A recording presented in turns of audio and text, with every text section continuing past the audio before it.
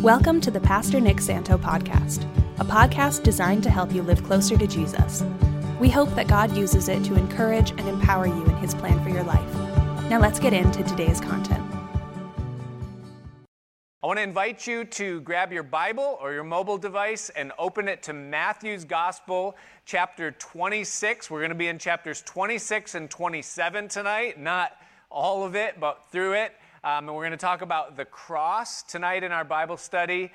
So I invite you to open up your Bible at this time to that place as we get into it. Now, the text that we're in as we come into chapter 26, really it highlights the last 2 days of Jesus' earthly ministry. And it contains these chapters, all of the final events leading up to Jesus' trial, his betrayal, his crucifixion, all the way up until his resurrection. And probably, if you were to boil it down, the content of these 2 chapters is probably the most important, most impactful of everything that the Bible has to say. Every event in human history was moving towards this moment, and every moment in human history has been affected, touched, or changed by this moment. It is the epicenter of what the Bible is all about, this moment where Jesus lays down his life upon the cross. Now, every couple of years, you'll see that there is some kind of a movie or a book, something that is put out there that explores the idea of time travel. You know, I remember growing up seeing the movie The Christmas Carol for the first time and seeing Scrooge taken back in time to see a version of his younger self, you know, and then you remember Bill and Ted, their excellent adventure and getting into the telephone booth and going back through history. But I think really the core of it all was Back to the Future. There's never been anything that's come close to a time travel saga that touches Michael J. Fox and Doc Brown and, you know, the DeLorean time machine and the whole thing. But it's such a fun concept, and that's the reason it keeps coming back, because when you think about time travel, and if that were actually something that were possible, the issue is always the ripple effects. If you could go back in time and change something, what are the after effects, the ripple effects of what that would mean down the road? And so if you were to be able to do that, just for the sake of conversation, if you would go back in time and you were to just clip out the 2 days that we're studying in Matthew chapter 26 and 27, it would change all of the world. I don't know if any of us would be in existence here still today if you were to do that. It is that important. It is that critical. It connects to every part of the Bible, to every part of life, every part of religion, conscience, every part of existence. And you could literally preach thousands of sermons on these 2 chapters of Scripture, and you would only scratch the surface. But I want to skip through portions of this, and I want to preach to you tonight about the call of the cross. And so if you're there, Matthew chapter 26, and beginning in verse 1, and get ready to jump quickly. It says this. It says that it came to pass that when Jesus had finished all these sayings, that he said unto his disciples, you know that after 2 days is the feast of the Passover, and the Son of Man is betrayed to be crucified. And so Jesus sets the stage for where we are in terms of the coming to a close of his earthly ministry. Now, this announcement or this timestamp is followed by, if you were to read it successively, first of all, the betrayal of Jesus by Judas, and then Jesus celebrating that last Passover supper with his disciples where he instituted the communion ceremony for the very first time. That's what takes place. But then if you look over at verse 31 of chapter 26, I want to read again there. It says that then Jesus said to them, this is after the communion supper, he said that all you shall be offended because of me this night. For it is written that I will smite the shepherd, and the sheep of the flock shall be scattered abroad.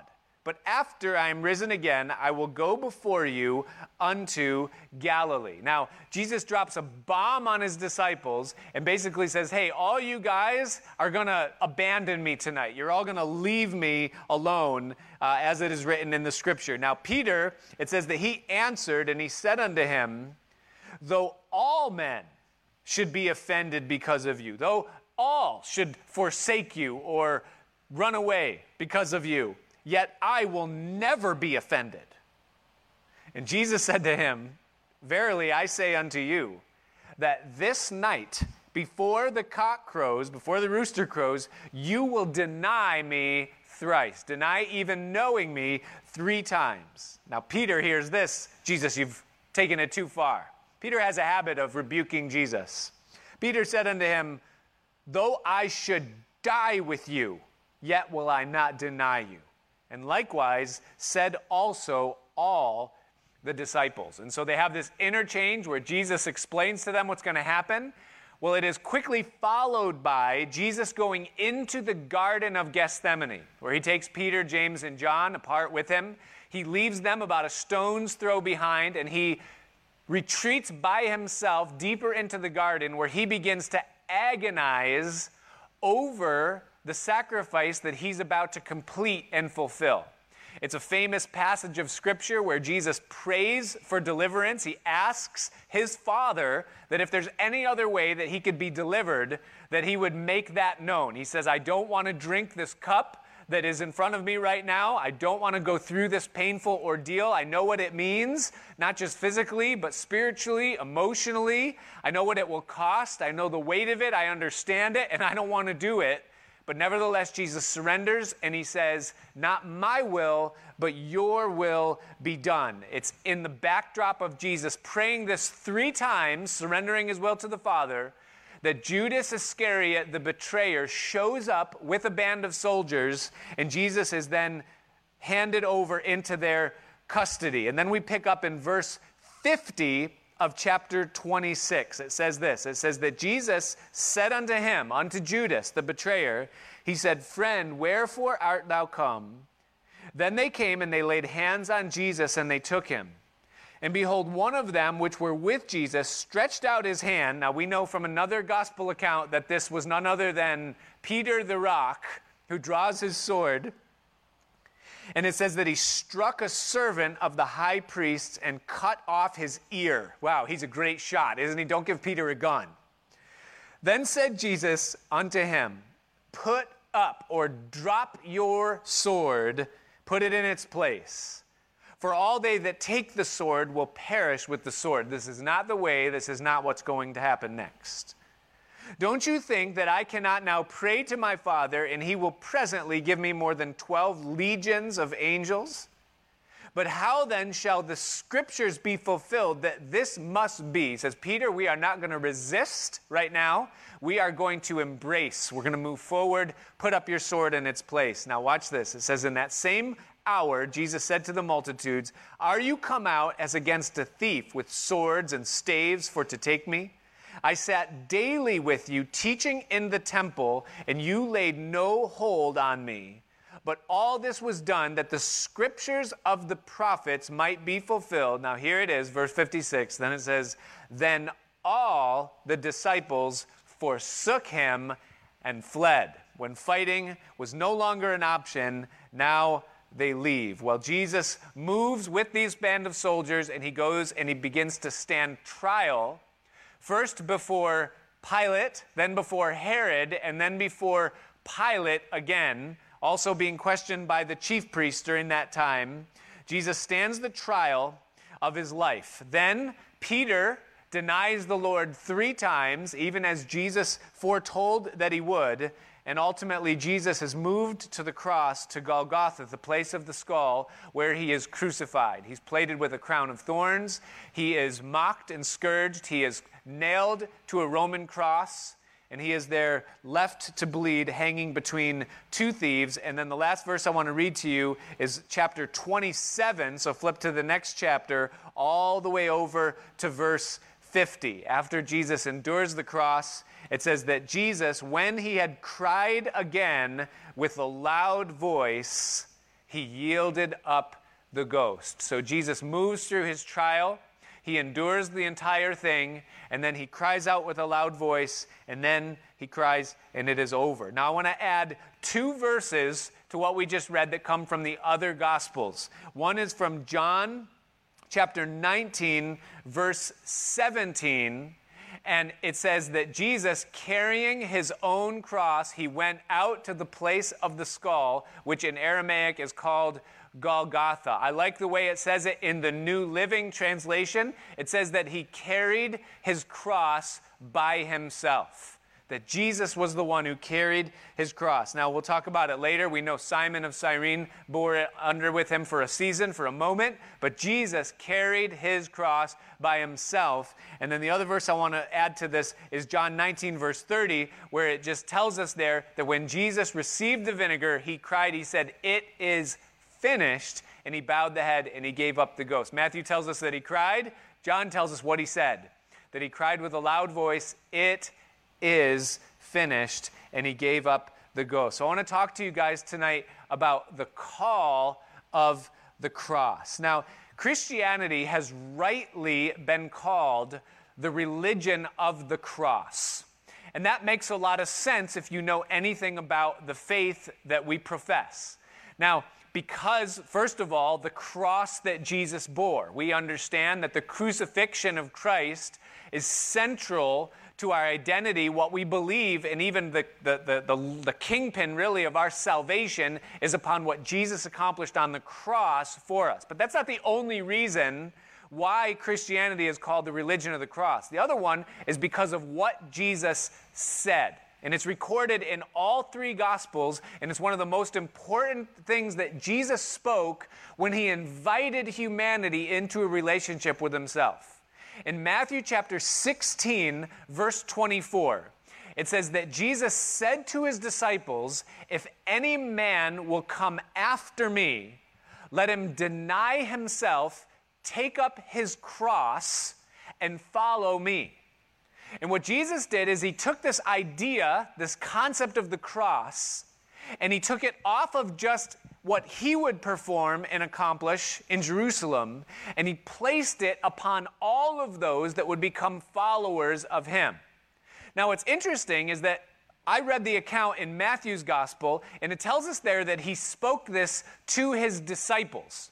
But if you read the account in Mark's gospel, it says that he said to the people and to his disciples. So he expands the audience. And then when you read it in Luke's gospel, it says that Jesus said to them all.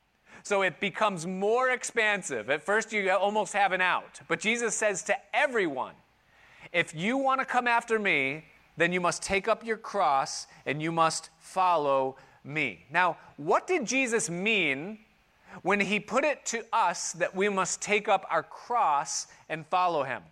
Sometimes people get into these petty arguments about things that really don't matter that much in Scripture.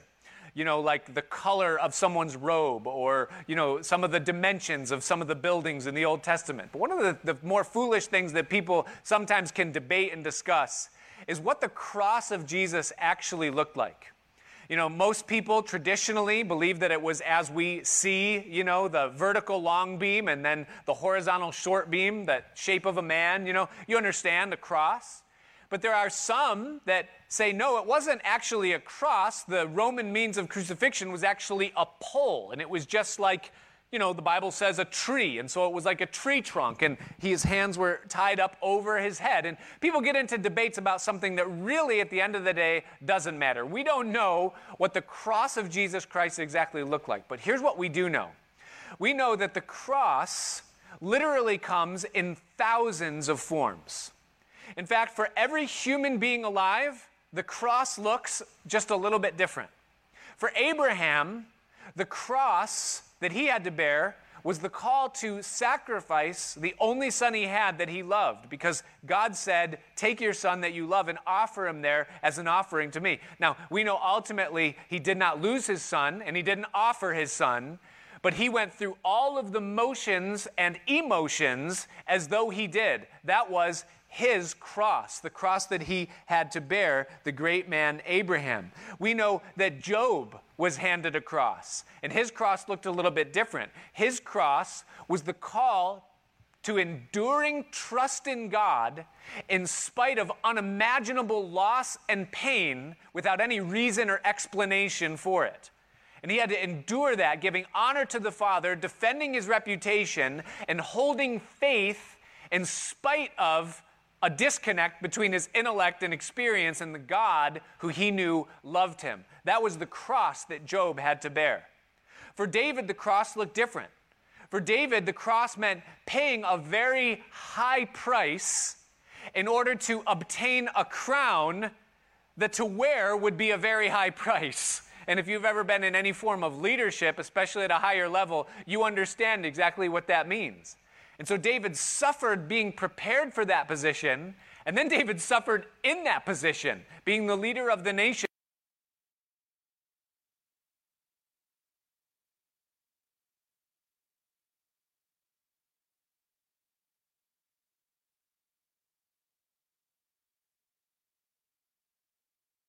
Is self-denial.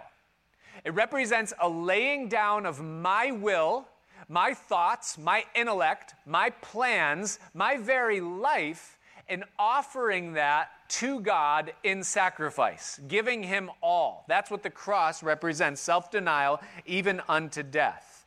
Now, you say, why is Christianity the religion of the cross? Why would God put that on his followers, that if we want to follow after him, that we must take up our cross of self-denial, knowing that it means unimaginable pain and suffering that we don't understand? There's two main reasons, and probably thousands more. But the two big ideas or reasons for the cross is, number one, because part of God's work in our lives is to make us like him. And when we become like him, he is a self-sacrificing, self-denying God for the sake of someone else. And so as we're made like him, part of what we are conformed into the image of is the image of his death, his cross, his self-denial. And so part of it is the transformation work inside of us. That's part of the reason. The other reason for the cross is not just the transformation, becoming like him, but it's even bigger, and that's this, is that it's in the cross, or at the cross, our cross, that we identify with him. See, you can know a lot about God without the cross, but you can't really know God without the cross. The cross, our cross, is the place where we really come into intimacy with him. I want to read to you a passage from Philippians where the Apostle Paul describes what this looked like in his own life and how this identifying with Christ really works. It's Philippians chapter 3, beginning in verse 8. Paul says this. He says, "Yea, doubtless, I count all things but loss for the excellency of the knowledge of Christ Jesus my Lord." Now, he's not talking about knowing about Jesus. He's talking about knowing Jesus, having a close communion relationship with him, intimacy. "For whom I have suffered the loss of all things, and I do count them but dung." I don't have to explain what that is, do I? Why? That I might win Christ. In other words, Paul said, as I lost more of what I was and had, I gained more of him, who he is, and in gaining more of him, the things that I had became worth less, so much less that he calls them dung.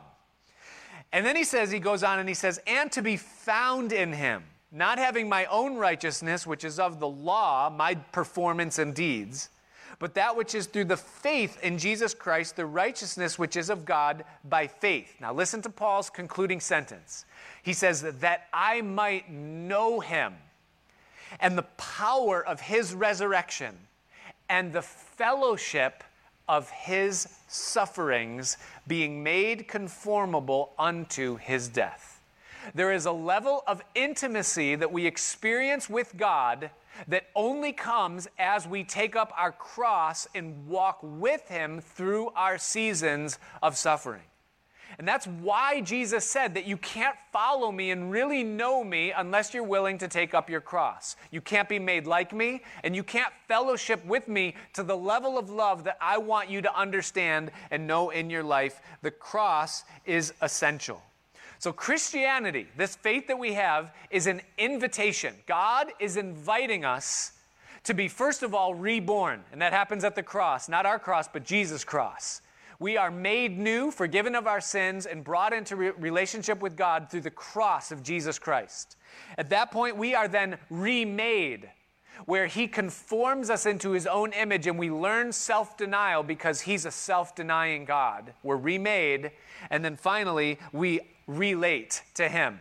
We come into fellowship with him, and understand this, that all three of those things, the rebirth, the remaking, and the relating, have one common enemy. And do you know what it is?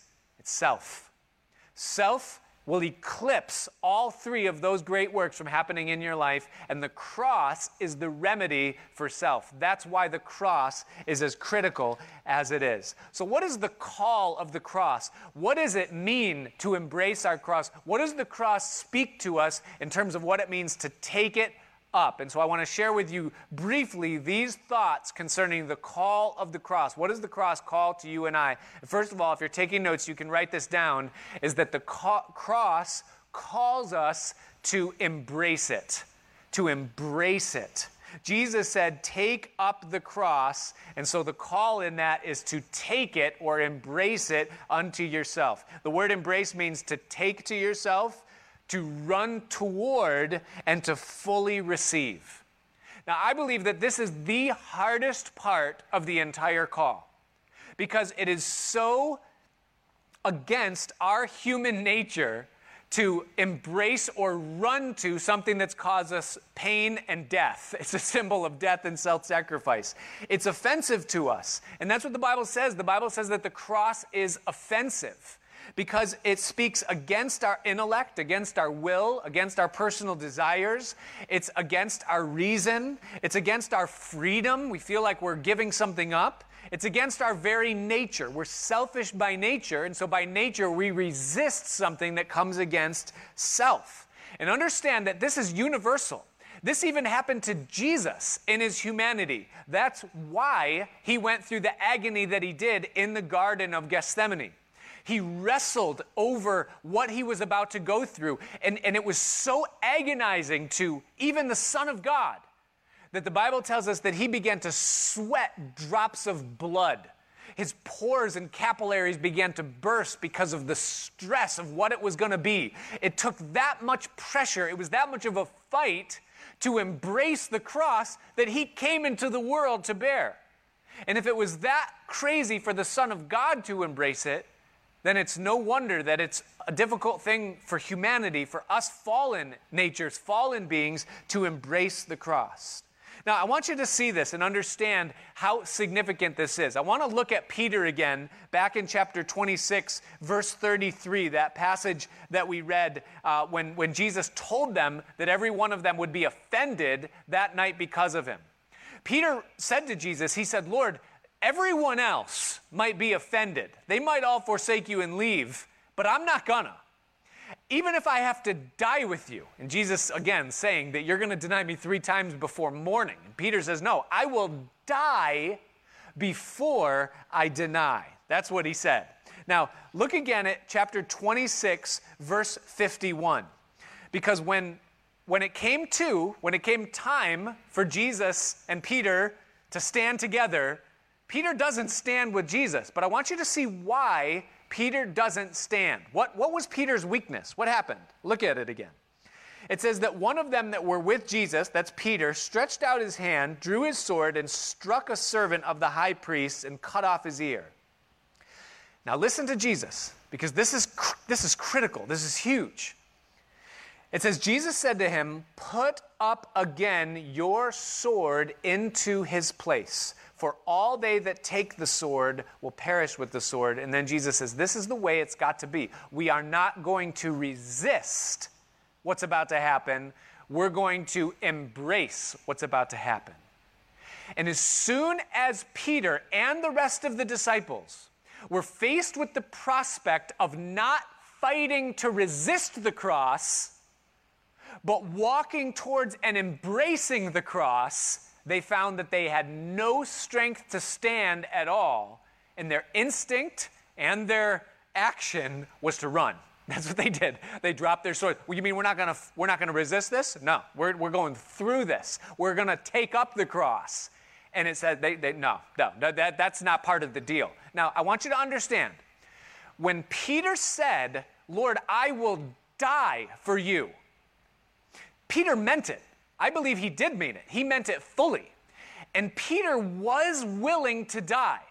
But he was not willing to die embracing the cross. He was willing to die resisting the cross. And he was. He pulled out his sword. He was ready to go. The chances of Peter winning against a band of Roman soldiers, he was going to die that night.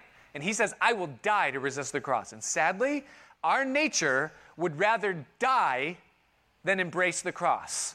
But Jesus says, no.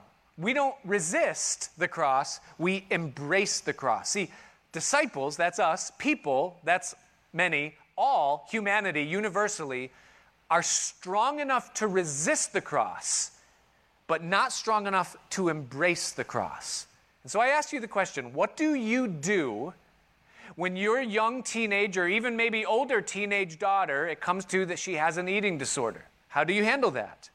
What do you do when you have a child or someone close to you who you find out has chosen an alternative lifestyle, something that to you is the sum of all fears? What do you do when you find that your spouse is going through a season where they're selfish and conflicted and detached or maybe controlling? What do you do when sickness comes into your life, whether in yourself or someone else? Or when you come to the end of a job, which means the destabilization of your whole life? What do you do, young person, when you hear and find out that your parents are getting a divorce? And it means the upheaval of everything that's been stable, everything that you've known in your life. What do you do, college student, when the one that you thought was the one breaks it off and says, "No, I don't feel the same way about you as you do about..."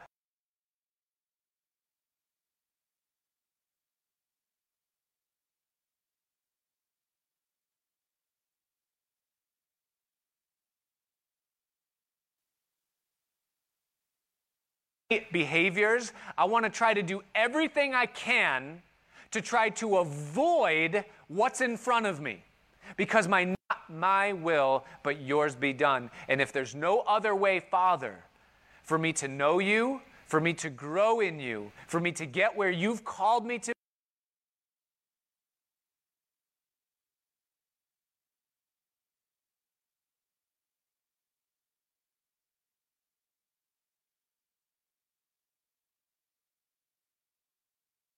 now, to embrace the cross is not a call to passivity. It's not just saying, "Oh, well, come what may, I guess there's nothing I can do about it, and so I'm just going to do nothing. I'm just going to, whatever happens, happens. I'm not dealing with this." That's what the rest of the disciples did.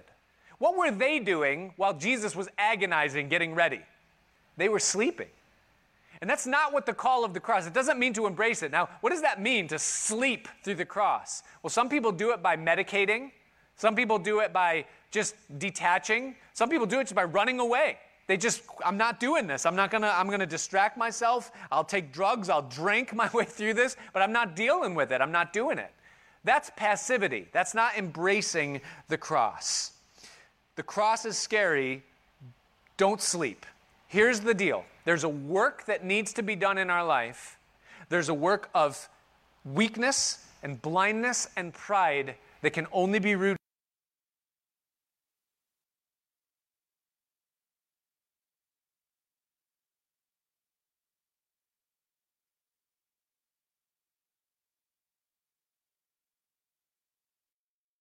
All the cross is to embrace. The call of the cross is also then, all these words are going to rhyme. I know that's corny, preacher stuff, but it helps remembering, right?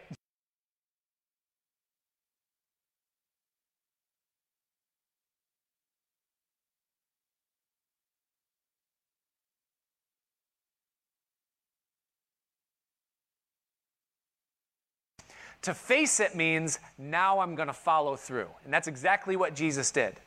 Jesus left the garden in handcuffs, and he stood trial before Pilate and then Herod and then Pilate again.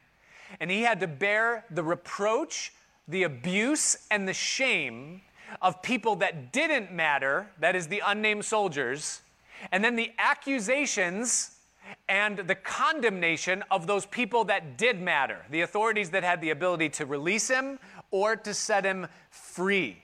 And Jesus went through it, maintaining his witness, his integrity, the purpose of the Father's will, and he did not use his powers to make it easier or to eliminate himself or remove himself from having to go through it all. He faced every single bit of it, all of it. He took it all. And so what does it mean for you and I to face the cross? It means that when you go through the suffering, the season of difficulty that God has prescribed in your life, that you embrace the shame, the humiliation, the mockery, and the disrespect that comes because of it. It means that you're going to go through things in your life, and there's going to be people that you know behind the scenes are talking about you, that are gossiping about you. They're saying, did you hear about so-and-so's family situation? Did you hear what they're going through? You're going to face people that are going to sit down with you, and they're going to be well-meaning people that you wish you could throw a hammer at them. And they're going to say, you know, you're probably going through this because I'm just telling you this because I love you, but because you let your kids watch Disney movies. That's why this is happening to you. And, you know, and you just got to, you understand. You're going to have to listen to people that say, you're going through this right now because you eat too much sugar. It's sugar's fault. You know, and if you had just, you're going to have to listen to that. You're going to have to know that people are sitting somewhere and they're saying, now we know what it was really like in their house. And now we know what was really going on behind picture-perfect doors. And you're going to have to deal with all of that. Remember the book of Job? I hate to bring it up, but I don't think you can preach a sermon on the cross without referencing Job many times throughout it. I heard someone say recently that reading the book of Job is like walking through a Christian bookstore. And there's a lot of truth in that, you know, because Job was going through this awful time that he could make no sense of. It was just the cross in every way, shape, and form. And he had these 3 well-meaning friends, and they were excellent for like 7 days because they said nothing. They just sat with him. But it was all downhill from there, and they began to give him every cliched reason why he was going through what he was going through, to the point where God had to tell him to stop. It was that painful. And to face it means that we go through all of that, we receive it, and we do it with quiet trust, maintaining our daily call. We do it in the integrity of our heart, and we do it fiercely defensive of the Father's honor. We do not hold God hostage to our devotion, waiting for better circumstances. Well, God, if you want me to read my Bible today, if you want me to pray, if you want me to maintain my Christian profession, then you change these circumstances. No. That's not facing the cross. That's resisting. It's not following through. Interesting that there's a great contrast, because while Jesus was telling the whole truth in his trial, even though it was going to end in his condemnation, Peter and the rest of the disciples were telling an easy lie, denying that they even knew him in order to make it easier for themselves. To face it means that you go through it fully, believing in the goodness of God in spite of the badness of the feeling. Now, I want to point this out, and then we'll have our final 2 points. But number 1 is this: Jesus aced it. All right? So, first of all, we embrace it, then we face it, realize that Jesus aced it. When he said, "It is finished," he had perfectly completed and perfectly drank the entirety of what it was that was asked of him to drink. I want to read you a verse from Isaiah chapter 51. It says, "Thus says the Lord your God, the God that pleads the cause of his people. Behold, I have taken out of your hand the cup of trembling, even the dregs of the cup of my fury. You shall no more drink it again." God is saying there that he took the cup of filth and disgust out of the hand of humanity, and that is the very cup that was handed to Jesus, and he drank it all the way to the dregs. Meaning Jesus embraced fully and perfectly the cross that was set before him, and he aced it absolutely and completely when he said, "It is finished." Now, the reason I point that out is because there is no one on the face of the planet, either up to this point, nor will there ever be into the future, that will be able to claim that they aced their encounter with the cross. Every single one of us falls short in some way. Either we don't embrace it right, or we don't face it right, or we quit, or we run, or something goes massively awry. But Jesus alone aced it, and that was critical because that's what purchased your salvation and mine. That's why it says in John chapter 19, verse 17, again in the New Living Translation, I love it, it says that he bore his cross or carried his cross by himself. He did it alone. I love the fact that Simon of Cyrene came under it with him for a season, because that's what it's like for us. We embrace a cross, but it's nothing like what Jesus embraced. He alone did that once and forever, and he's the only one that will ever ace it completely. It was his cross. Well, moving forward, the call of the cross, not just to embrace it, not just to face it, but listen, number 3 is take your place in it. Because you can't ace it, and Jesus knew that, God knew that, what he calls us to is to take our place in Christ's cross. Galatians chapter 2, verse 16. I want you to listen to the way Paul describes what this means to take your place in the cross. He says this, he says, knowing that a man is not justified, that means made righteous before God, by the works of the law, but by the faith of Jesus Christ, even we have believed in Jesus, that we might be justified by faith in Jesus and not by the works of the law. We are not justified by keeping good deeds. For by the works of the law shall no flesh be justified. But if while we seek to be justified by Christ, we ourselves are found sinners, is therefore Christ the minister of sin? God forbid. He's just saying there, if you want to lean upon your own cross as your means of salvation, well, I deserve heaven because I suffered for Christ. He's saying you're going to be found a sinner because you're not perfect like Jesus was.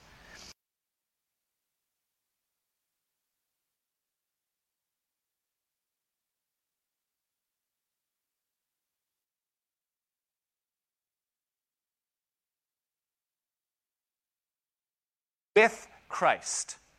In other words, I do not rely upon my own ability to pay the penalty for my own sins. That's not what the cross represents. I am joined with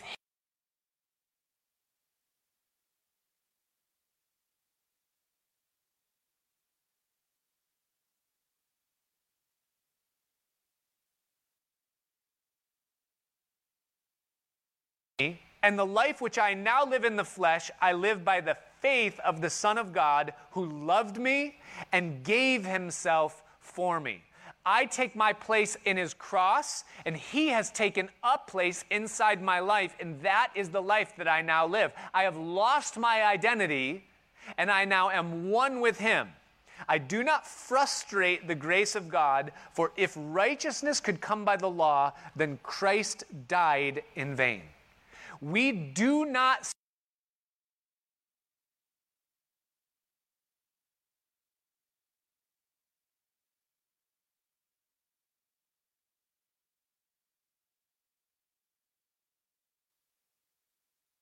to partake in what Jesus already did for us. We take our place in Christ. That's salvation. That's where transformation takes place. That's where we fellowship with him and identify with him in fellowship of suffering, is in his cross. It's one and the same. We take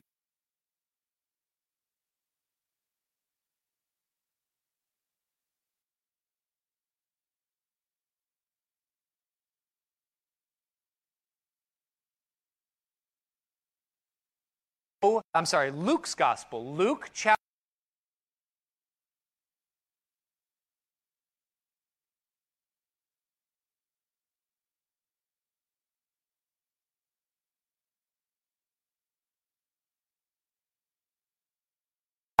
strengthen your brothers.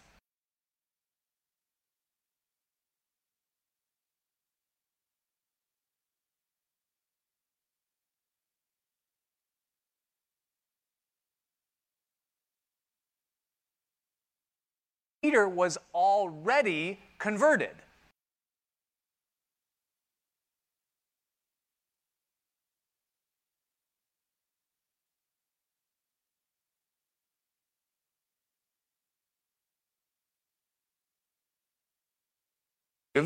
So what does Jesus mean when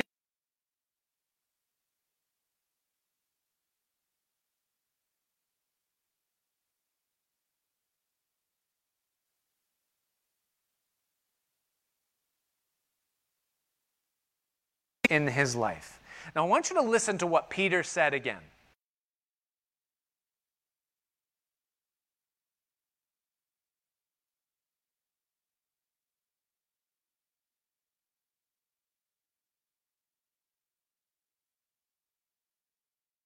Never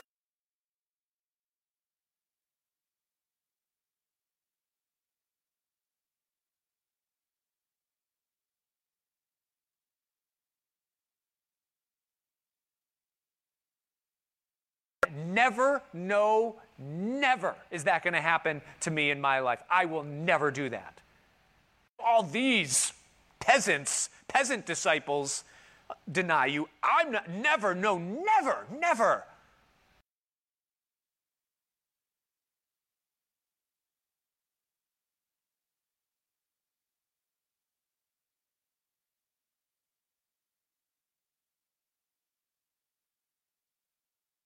That never happened to me. I know how to raise my kids.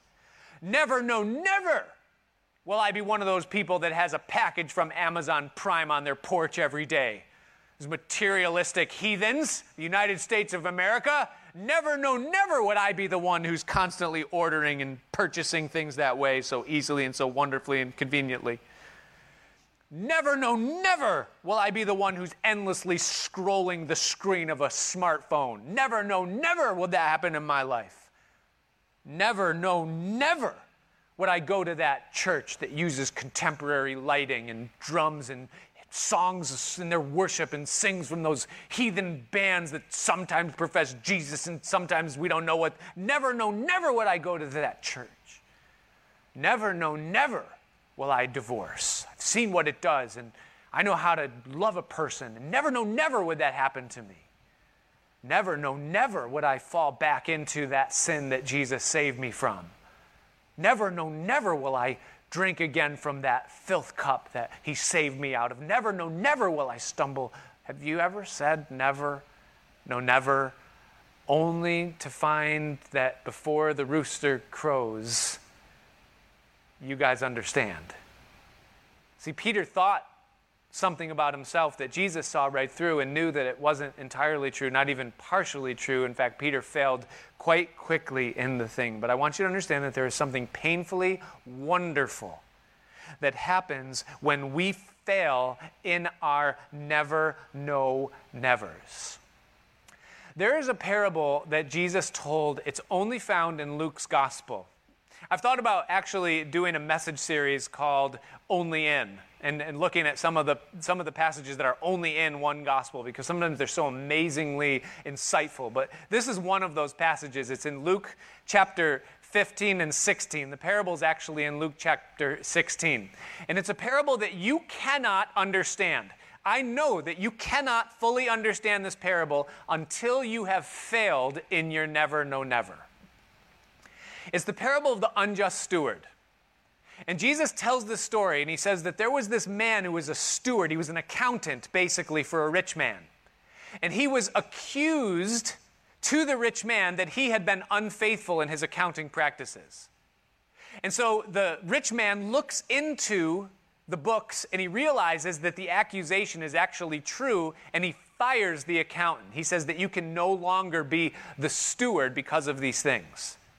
And this man realizes all of a sudden that he who was over all of these people that owed money to their boss, to his boss, now all of a sudden he was thrown out of this position of highness, and he finds himself cast down to the ground underneath. This man who didn't think that he was indebted now finds himself fired and removed from his position. And so he begins to counsel with himself, like you would if you lost a job. He says, well, I don't want to dig, and I'm ashamed to beg, he says, here's what I'm going to do. He says, I'm going to go to the people that owe my boss money, and I am going to lighten the load for them a little bit. And so he goes to one and he says, hey, how much do you owe my boss? And the guy says, I owe him 80 bushels of wheat.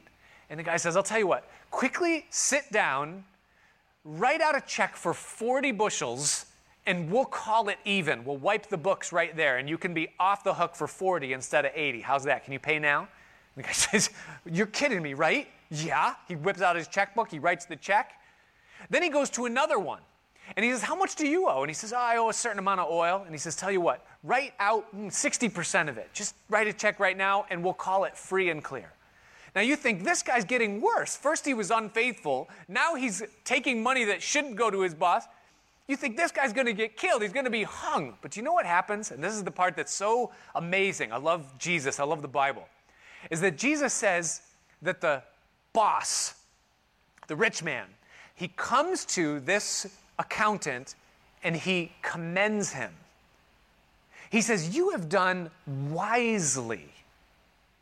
And all of a sudden there's a big record scratch. You go, wait a minute. What do you mean he did wisely? Why is he being commended by the boss who just lost money because first he was unfaithful and now he's letting people off the hook? And then Jesus, what in the world? Listen, I want you to understand something. That parable is a parable about grace. Debt in the New Testament is always a symbol of sin. That's why Jesus said, when you pray, say, forgive us our debts, our sins, as we forgive those who are indebted or have sinned against us. Now, here's how that unpacks. The accountant is you and me. The rich man is the Father. And he has given us a stewardship, a calling, a grace, this amazing privilege to be in his kingdom and to be in his family. And we come to a point where I'm so faithful, and we're looking down at everybody else, all the other servants, all the other peasants. We say, look at them, look at the compromise in their life.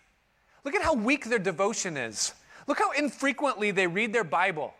Look at the way they deal with their family. Look how selfish they are. Never. I'm not that. I'm never going to do that. And then we find that we stumble in our never. Where we thought we were so strong, all of a sudden we find that we're not as strong as we think we were.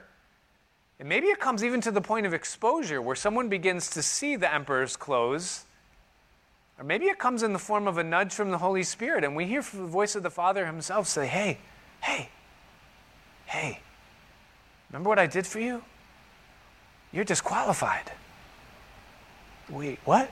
Yeah, you can know. Now listen, he's not disqualifying you. He's revealing something to you. He's letting you know that you're not as faithful as you think you are. And if you've ever been in that place, and I can tell you that I have been in that place, where the nudge of the Holy Spirit has said, hey, Mr. Self-Righteous, Mr. Pharisee who's holier than everybody else, Mr. Pastor who's so faithful to the Bible and looks down at all the other pastors who do things the best way they know how, but not as good as you. Disqualified. And all of a sudden you go, wait, what?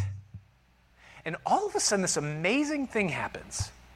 Because the people that you thought were way less than you, now you find that you need them. And there's a flip. All of a sudden that person that you thought didn't have it all together like you realize maybe they've got it together a little bit better than you thought, maybe even a little better than you. And you're cut down a few notches, and like Peter, you hear the cock crow, and you go out and you weep bitterly, and you realize that you need the cross as much as he needs the cross, as much as they need the cross, and that the ground is perfectly level at the foot of the cross. And the call of the cross is that you begin to show grace with the people that you think don't deserve it, or aren't as good as you, or aren't as strong as you. Because you know what? They probably are. And if it wasn't for the grace of Christ and the fact that he aced what you and I can only at best take our place in, you find that I need his grace, and I better show his grace to other people. The call of the cross is to show the grace of the cross. There is not a more powerful concept, instrument, or event that can happen in your life than that you would come to the place where he puts you face to face with the cross. And he says, if any man will come after me, let him take up his cross and follow me. Because it's there at the cross that you find that his grace goes way further than the strength of your devotion. That his forgiveness goes much further than the shame of your sin. And where he doesn't go through what he's going through, and he said, it hurts more than it hurt when my mother died. He said, I hate even hearing myself say that, but I've never felt pain like this right now in my heart. He said, but I've never felt more close to God in my life than what I have as I've been going through this. The cross can be an amazingly painful thing, but it produces a weight of glory and a knowledge of God that can come no other way than to know the fellowship of his sufferings and the way that he meets with you in it and the way that he sustains you through it. The cross. Father, we just thank you tonight for your word. We thank you, Lord, for the way that you speak, the way that you move. We thank you, Lord, for what you did for us. We thank you for your wisdom, Lord, that you know what we need. And we ask tonight, Lord, as we consider these things, that whatever it is, Lord, that we're facing, whatever it is that maybe we're going through, whatever it is that's coming, give us the grace to know how to embrace it, to face it, to take our place in it, and to show the grace of it.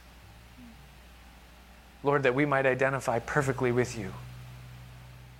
Understand this, you that are hearing the sound of my voice right now, is that the path of blessing and the path of purpose and the path to life and the path to knowing God passes directly through a place where there is a cross. And like Simon of Cyrene, there will be a season where each of us will carry that in God's wisdom and his purpose. But know that it is not to destroy you. And you may be facing unimaginable pain right now in some things that you're going through. But know that God's will and intent is only good. It's designed to be hard. There will be questions. But you lean on him in the middle of it. And know that he is for you and not against you. And remember the words of the Apostle Paul. He said in Romans 8, verse 28, he said, for I perceive, I think actually it's 8:17, that the sufferings of this present time are not worthy to be compared with the glory that will be revealed in us. He has glory in plan for our future. We're going to close right now. I want to sing that song, The Blessing Over You. We love you. We miss you. We know that God's intent and goodwill for your life is to bless you. And so as we close the service, would you guys maybe where you are right now, lift your hands. Maybe you want to stand in your place and just receive this from God like rain upon your soul. Thanks for joining us for the Pastor Nick Santo podcast. To regularly receive these teachings, be sure to subscribe so you can get it automatically when it's released. If you find this material helpful, please share it and help us get the message of Jesus out to others. We also appreciate your feedback, so if you would, leave us a review in iTunes or wherever you listen to podcasts, or email us at pastor.nickpc@gmail.com. Until next time, may you continue to love, learn, and live the way of Jesus.